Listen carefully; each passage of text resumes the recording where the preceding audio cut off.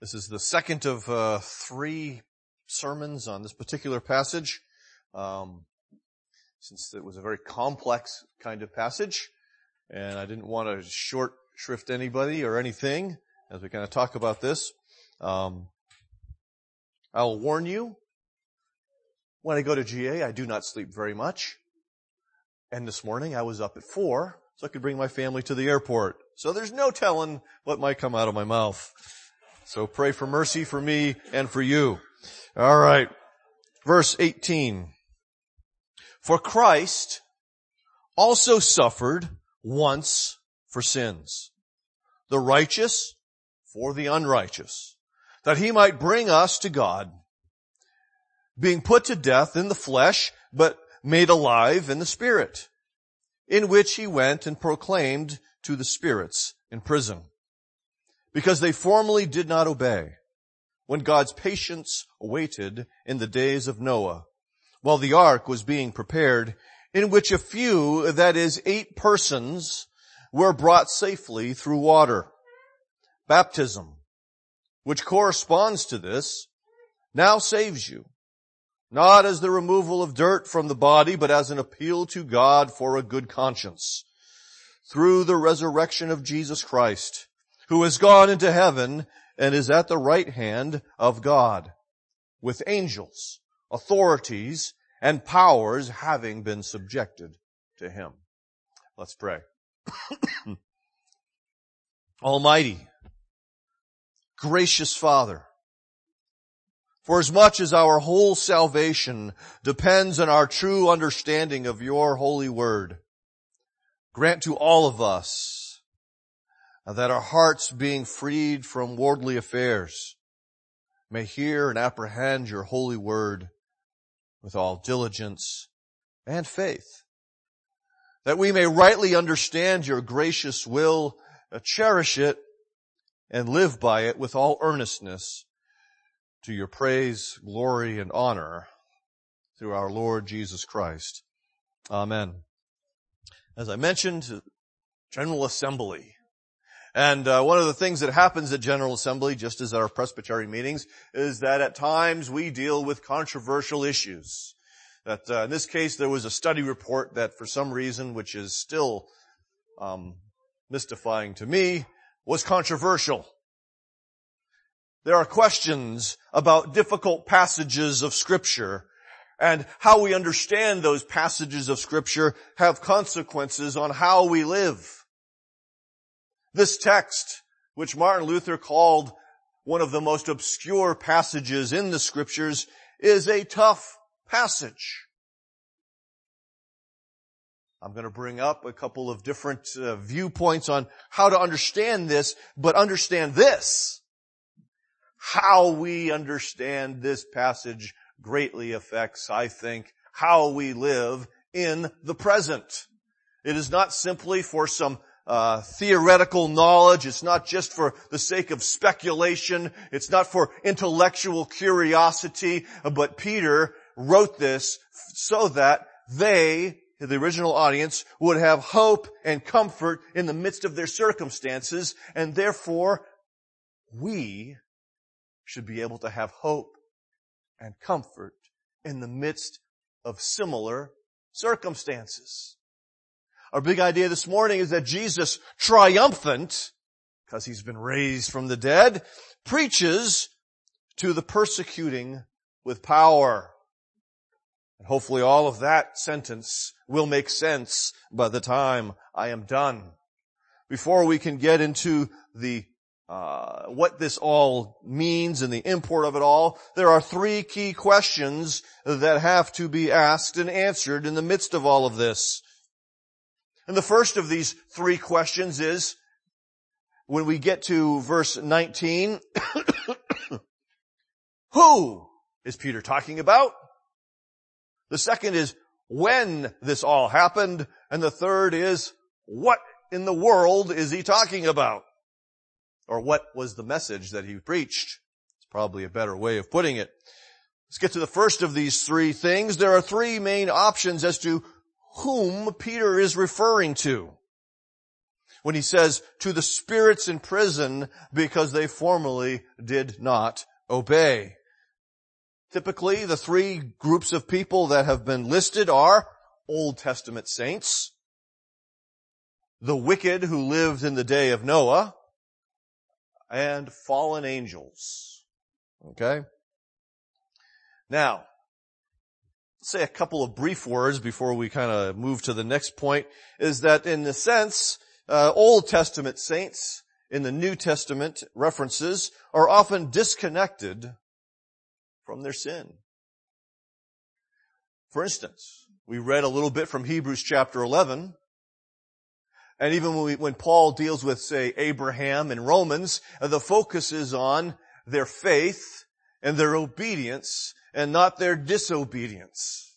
Although the Old Testament does make that clear that they were at times very disobedient. And so the notion of Old Testament saints being in view here really seems to me to be disconnected from how the New Testament treats the Old Testament saints. There's a sense in which this would be a unique way of looking at them. Because they are said to be in prison. We know from Jude, as well as 2 Peter chapter 2, that the fallen angels are currently being held for judgment. Part of what is going on, well, part of how some people understand all of that is, if we go back to Genesis chapter 6, and you see the conflict that emerges between the sons of God and the sons of men, some have understood the sons of God to be referring to angels. And a rather strange thing that is reminiscent of City of Angels, in which Nicolas Cage falls for the lovely Meg Ryan, who was a human. And I can understand that from that period in her life. I had a thing for Meg Ryan for a long time. Don't tell Amy. I don't think she knows that yet. But she'll probably learn if she listens to this. And so they think that the angels, being represented, the sons of God, fell for the daughters of men, and therefore, in a strange sort of way, intermarried with them and produced the giants in the land. I do not hold to that understanding of Genesis 6. So, but I'm just giving you context for how some people tend to view this. And it would be thought that those particular fallen angels would be the ones who would be in prison. Okay? The third option is the people. The people who lived during the day of Noah, who, as we saw from the reading of Genesis 6, were quite disobedient. They were filled with sins of violence and of a sexual nature, as we see from the early times before the flood. Hey, it sounds sort of like the day of the early church, and hey, that sounds a little bit like today in many parts of the world. So, who? We're not sure yet. What?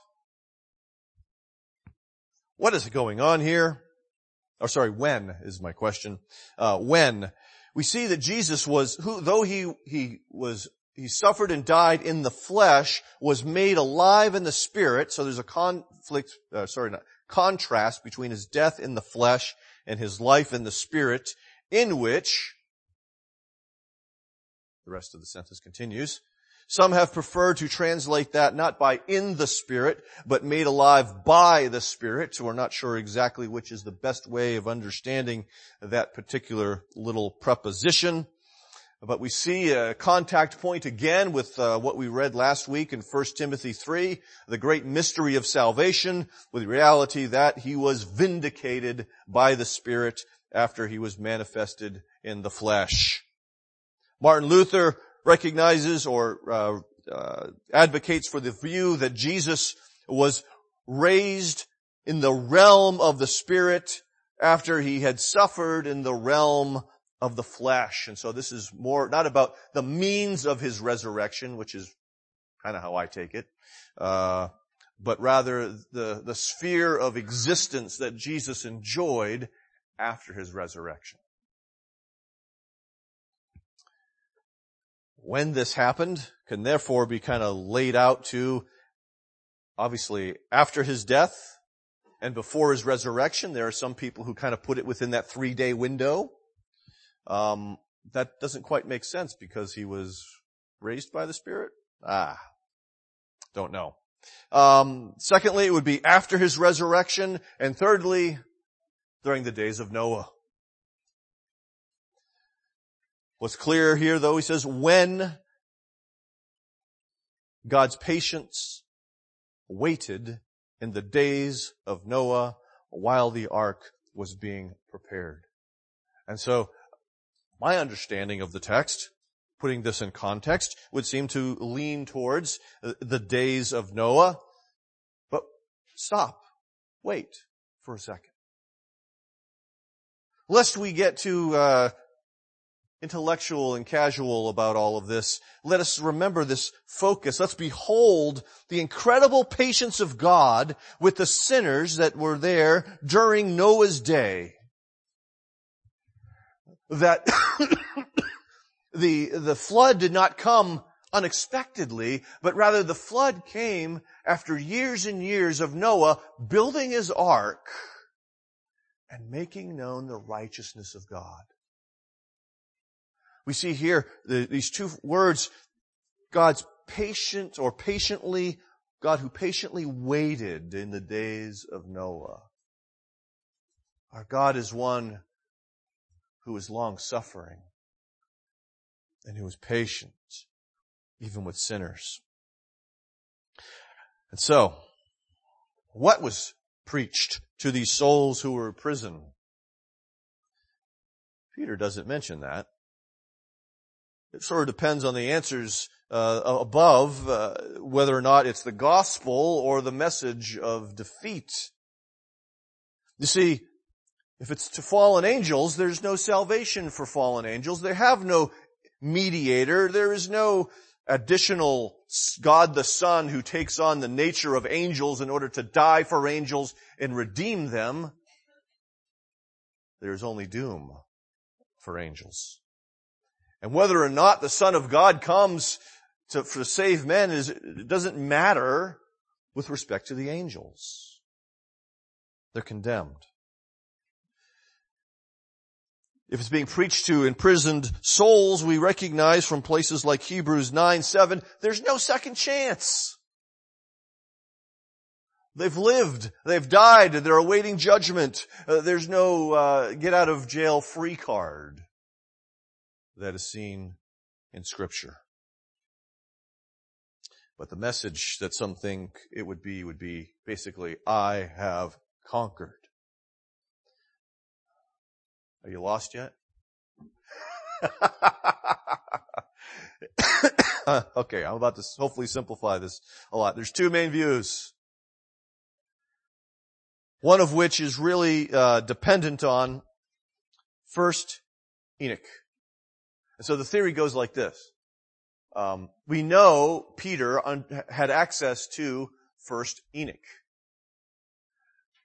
And therefore, people read first Enoch into what Peter is saying here and arrive at what I think is a very strange view.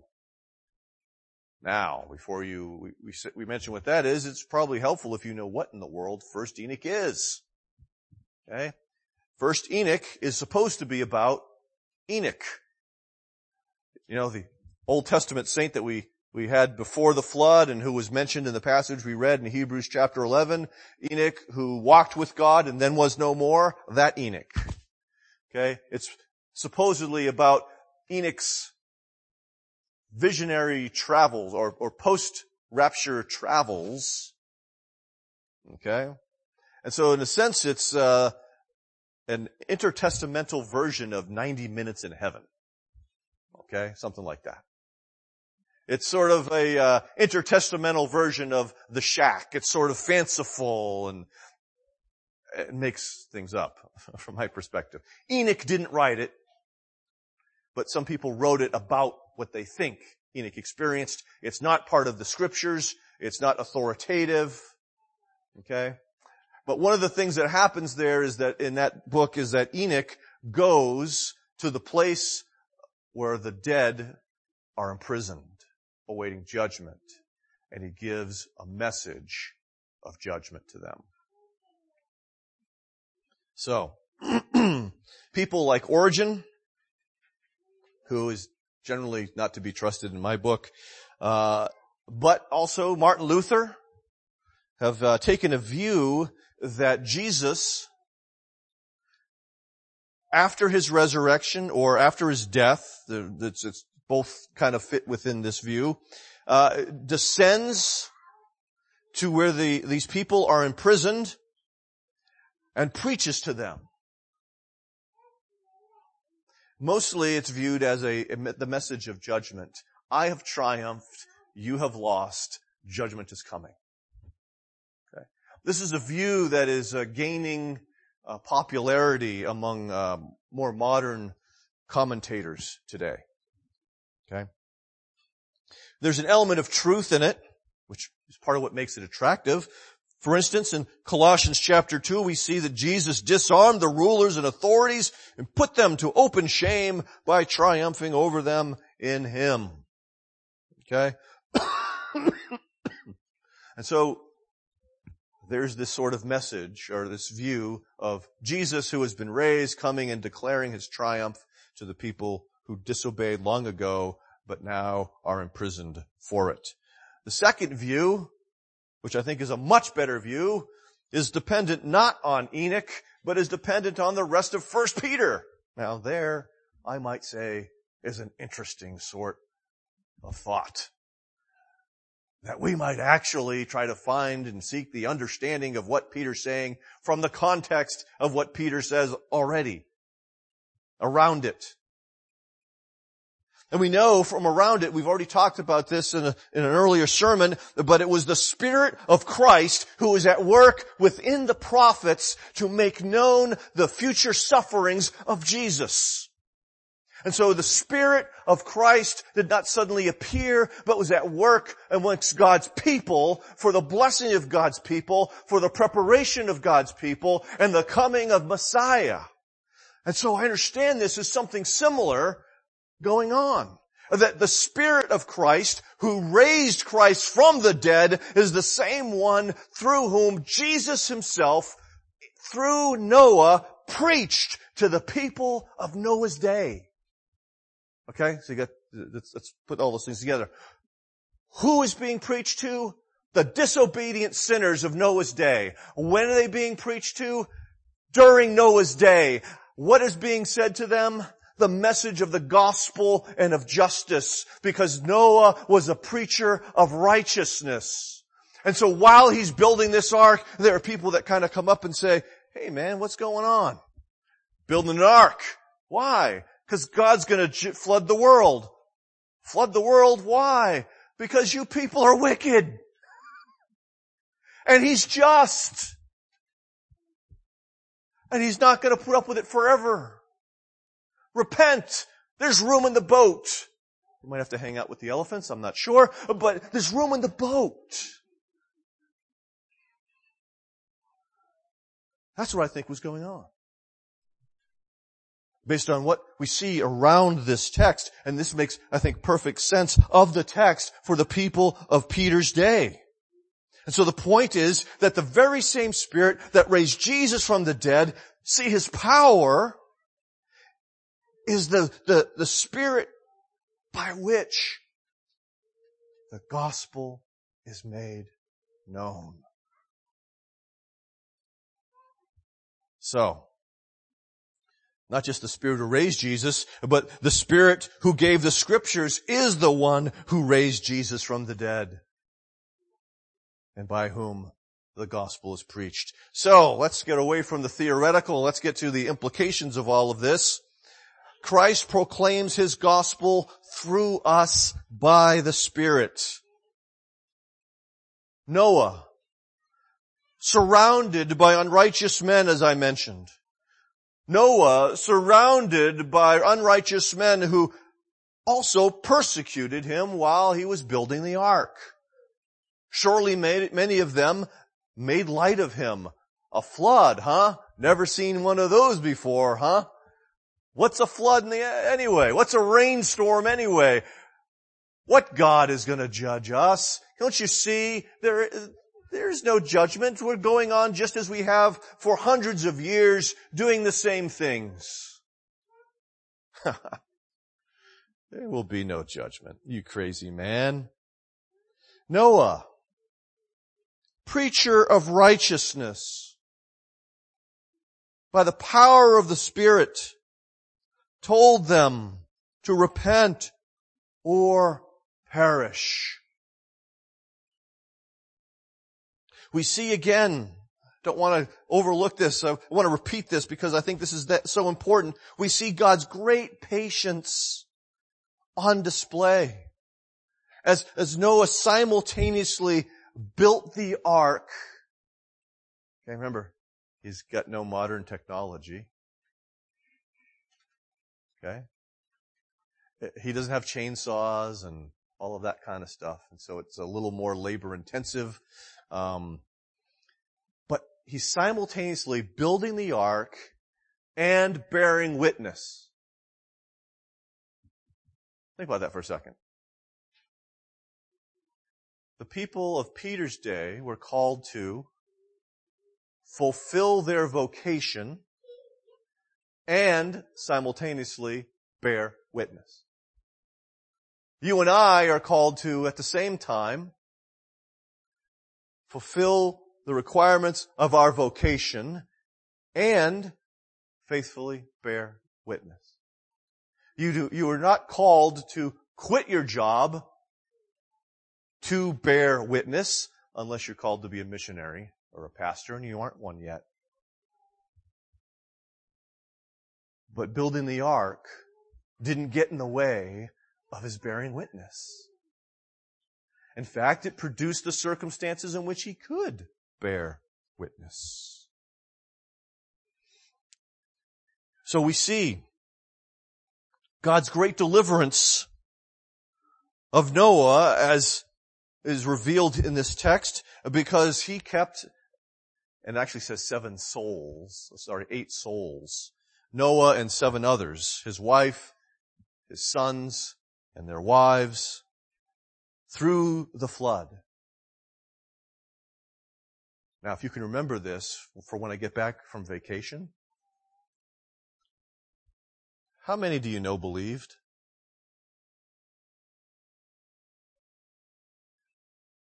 Noah. Noah is the only one of whom it is said in the Scriptures that he was righteous, that he found favor in the eyes of God. And yet God mercifully delivered from this earthly judgment, not just him, but 7 members of his family with him.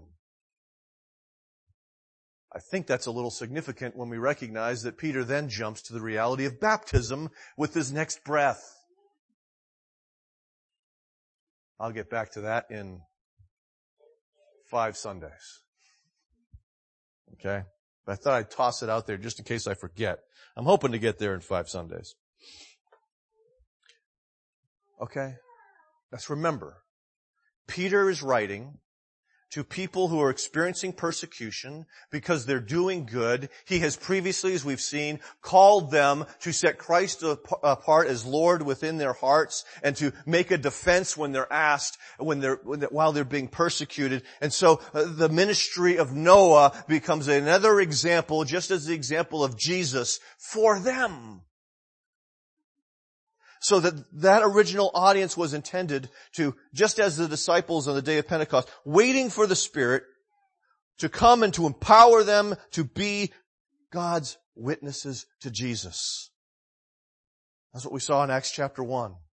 Wait here, the Spirit will come upon you, and then you will be my witnesses in Jerusalem and all Judea and Samaria and to the ends of the earth. And the people to whom Peter is writing, because he's one of those guys that the Spirit came upon and he's been bearing witness.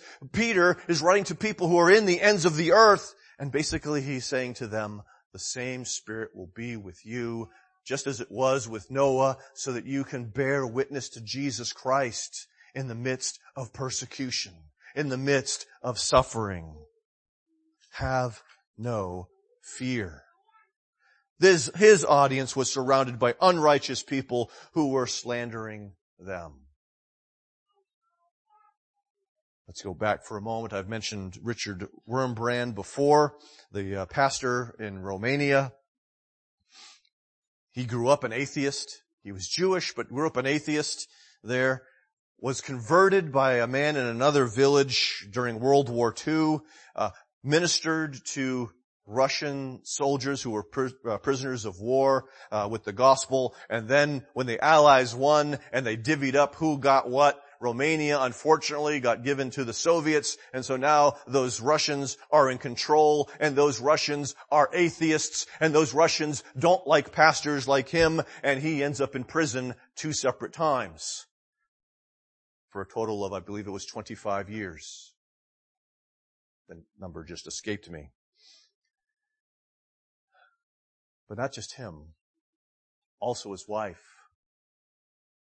And so he tells about one of his sons had, because both father and mother were in prison. Okay, think of this, 14-year-olds. Okay, think of this, Maximus.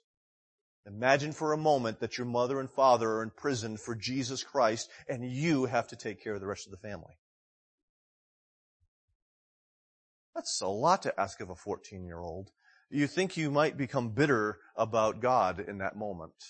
But he visited his mother in prison and realized what a Savior. Anyone who was worth suffering that for certainly had to be a great Savior. And so it was actually visiting his mother in prison that led to his own conversion and future suffering for Jesus.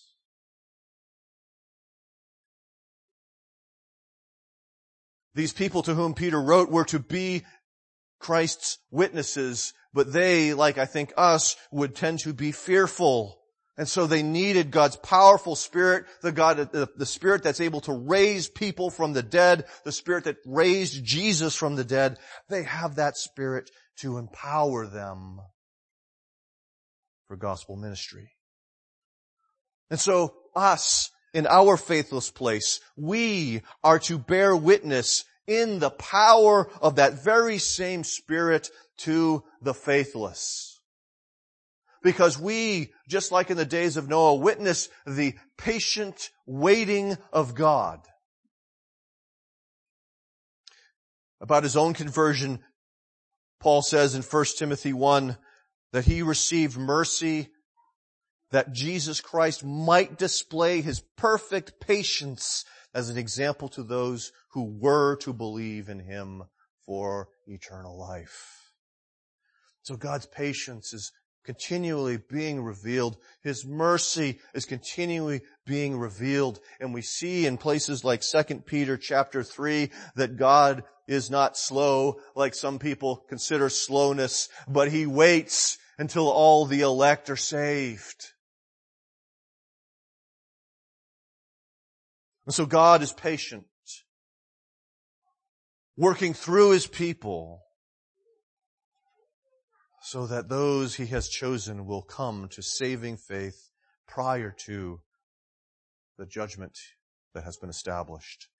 And so the Spirit who raised Jesus empowers us to bear witness in a faithless place. Thirdly,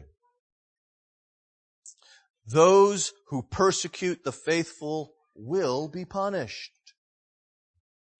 That's the other part of this that is important for us to recall.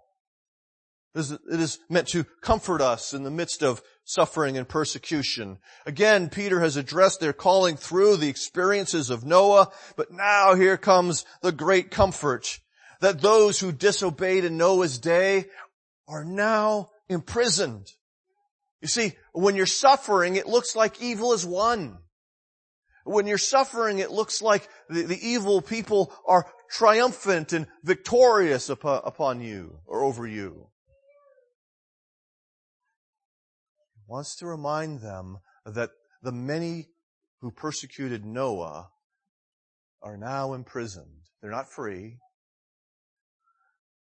They're not enjoying eternal life, but they're sitting awaiting judgment. We see a as Peter would say in his second letter, in the second chapter, he did not spare the ancient world, but preserved Noah, a herald of righteousness, with 7 others, when he brought a flood upon the world of the ungodly. They experienced earthly judgment through the flood as God blotted them out. That's hard to read. It's hard to say. Nevertheless, the gospel makes no sense apart from that context. If there's nothing and no one to be saved from, then why should I be saved? So they experienced that earthly judgment. They are now being held in prison for their eternal judgment that was as sure to come as the flood was.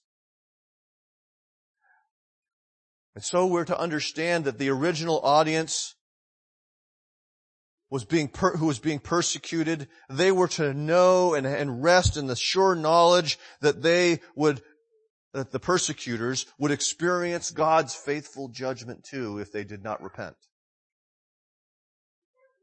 Remember, they're bearing witness. Some will come to faith, but many will not. And God will bring them to eternal judgment. The same is true for us in our faithless place. That as we bear witness, God brings many into His people, but there are some that won't come. And God will bring judgment upon them in due time. So we need not fear that they will win, that they will overcome. Though they may kill us, it doesn't mean we've lost. So in the midst of Christ's triumph, what we see here is a demonstration of the patient mercy of God and the righteous judgment of God through His Son, Jesus Christ. This Jesus preaches the gospel through His people, even to those who persecute them. This Jesus works to preserve His people, even as He brings the elect to faith. And so patient mercy on display. But we see here the flood. We see the prison. We see the judgment to come that is certain. We see that He will punish unrepentant persecutors of His people. We see His righteous judgment. So brothers and sisters, take heart when you suffer for doing good. Take heart for making Jesus known in a faithless place. Take heart. It is not in vain. You will be preserved. You will be vindicated. Jesus will be praised. Let's pray. Father, I ask that you would give us a greater confidence in the gospel. A greater understanding that it is indeed the power of God unto salvation for those who believe, first the Jew and then the Gentile, so that we would not be ashamed of the gospel. But we would be confident in the gospel, and confident in the gospel we would be faithful in speaking the gospel to people. Help us also to have a great confidence in the reality of judgment. Even as we want people to be saved, help us to remember you're just as well as merciful. That you have declared that you will not let the guilty go unpunished. And that you will deal with those who are unfair to us. That we don't have to be the ones to bear the sword. And Father, as we think of these two things, help us to grow in humility. That our salvation is a gift. It's not something we earned. That we have found favor in your sight even though we were sinners.